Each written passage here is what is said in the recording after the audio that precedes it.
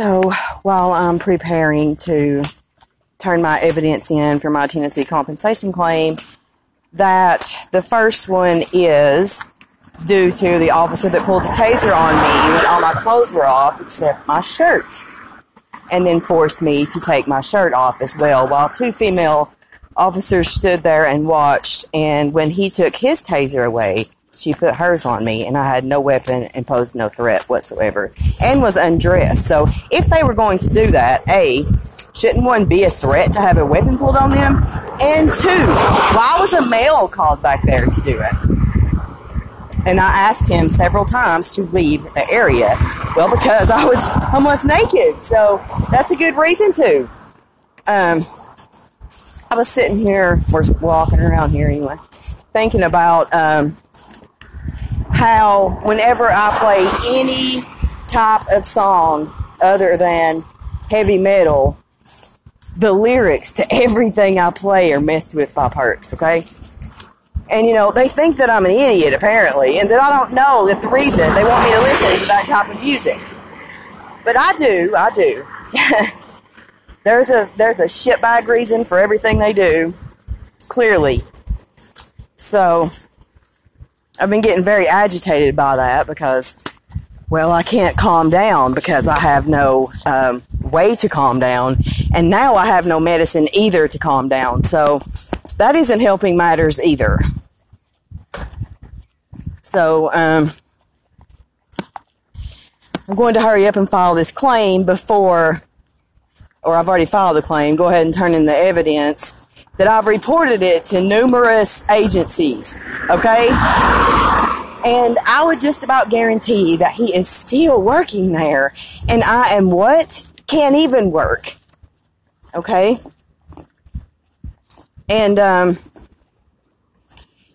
it just looks really funny that there would be no water and stuff where I was, because what it actually looks like is that someone was trying to say that that was the actual initial issue, is that there was no water, and that they were willing to take that hit for the team.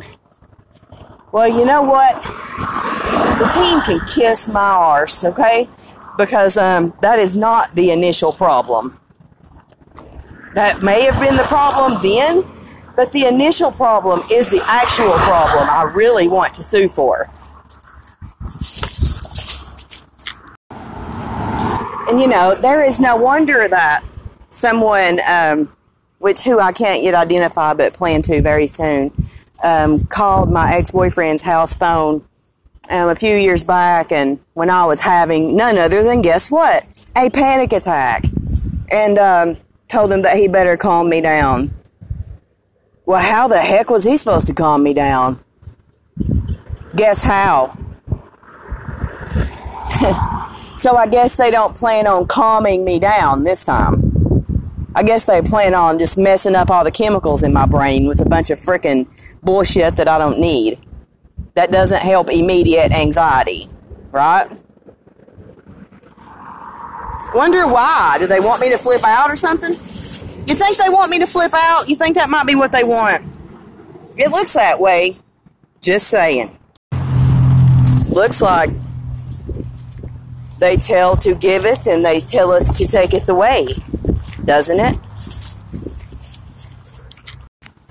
And hey, I would call him up, and say, hey, can you calm me down? And who was it that called your house that time and said that you better calm me down?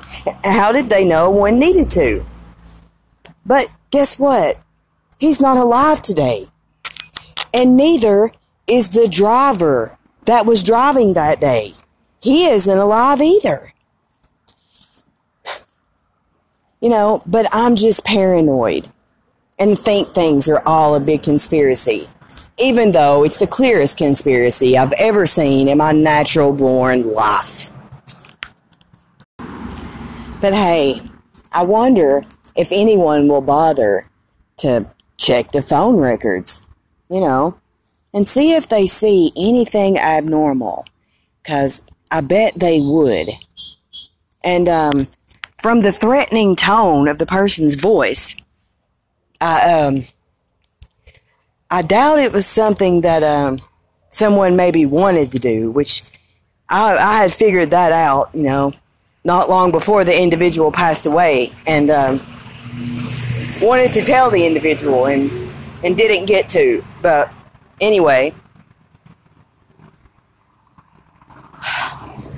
but it'd be that simple, especially since the person's exact medication that not many people would have known that person took was left in my duffel bag almost identically on that date, or very near that date, was strategically placed in my duffel bag. Now, of all the things that someone could have left, that's what they left. So that little threatening phone call is quite suspicious, if I must say, if I'm allowed to be suspicious without being called paranoid. And, as the trance-like state, the headaches, and the constricted breathing get worse, I just get more and more pissed, Which, that's usually how it works. And it happens every time. And then the freaking perps will be trying to threaten me with cyanide and everything else, like I don't know they're doing it, because I don't have random paranoid thoughts. But anyway, that's the kinds of things they do to try to make me scared to death. And, and they do. They do make me scared to death. And maybe if it wasn't so strategic, maybe I'd believe it.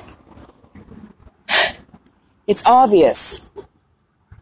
Anyone that can induce a trance and make you so confused you don't know what you're doing, that is one sick, sadistic person. Okay? And while everyone wants to act like it would be so outlandish for this to be happening, actually what would be more outlandish is that it isn't that. So, statistically speaking, that is more likely. So, one day, maybe they'll stop trying to tell me that I'm paranoid and crazy, because it isn't going to work. Even just that is enough to give me a headache at this point. I'm so sick of it.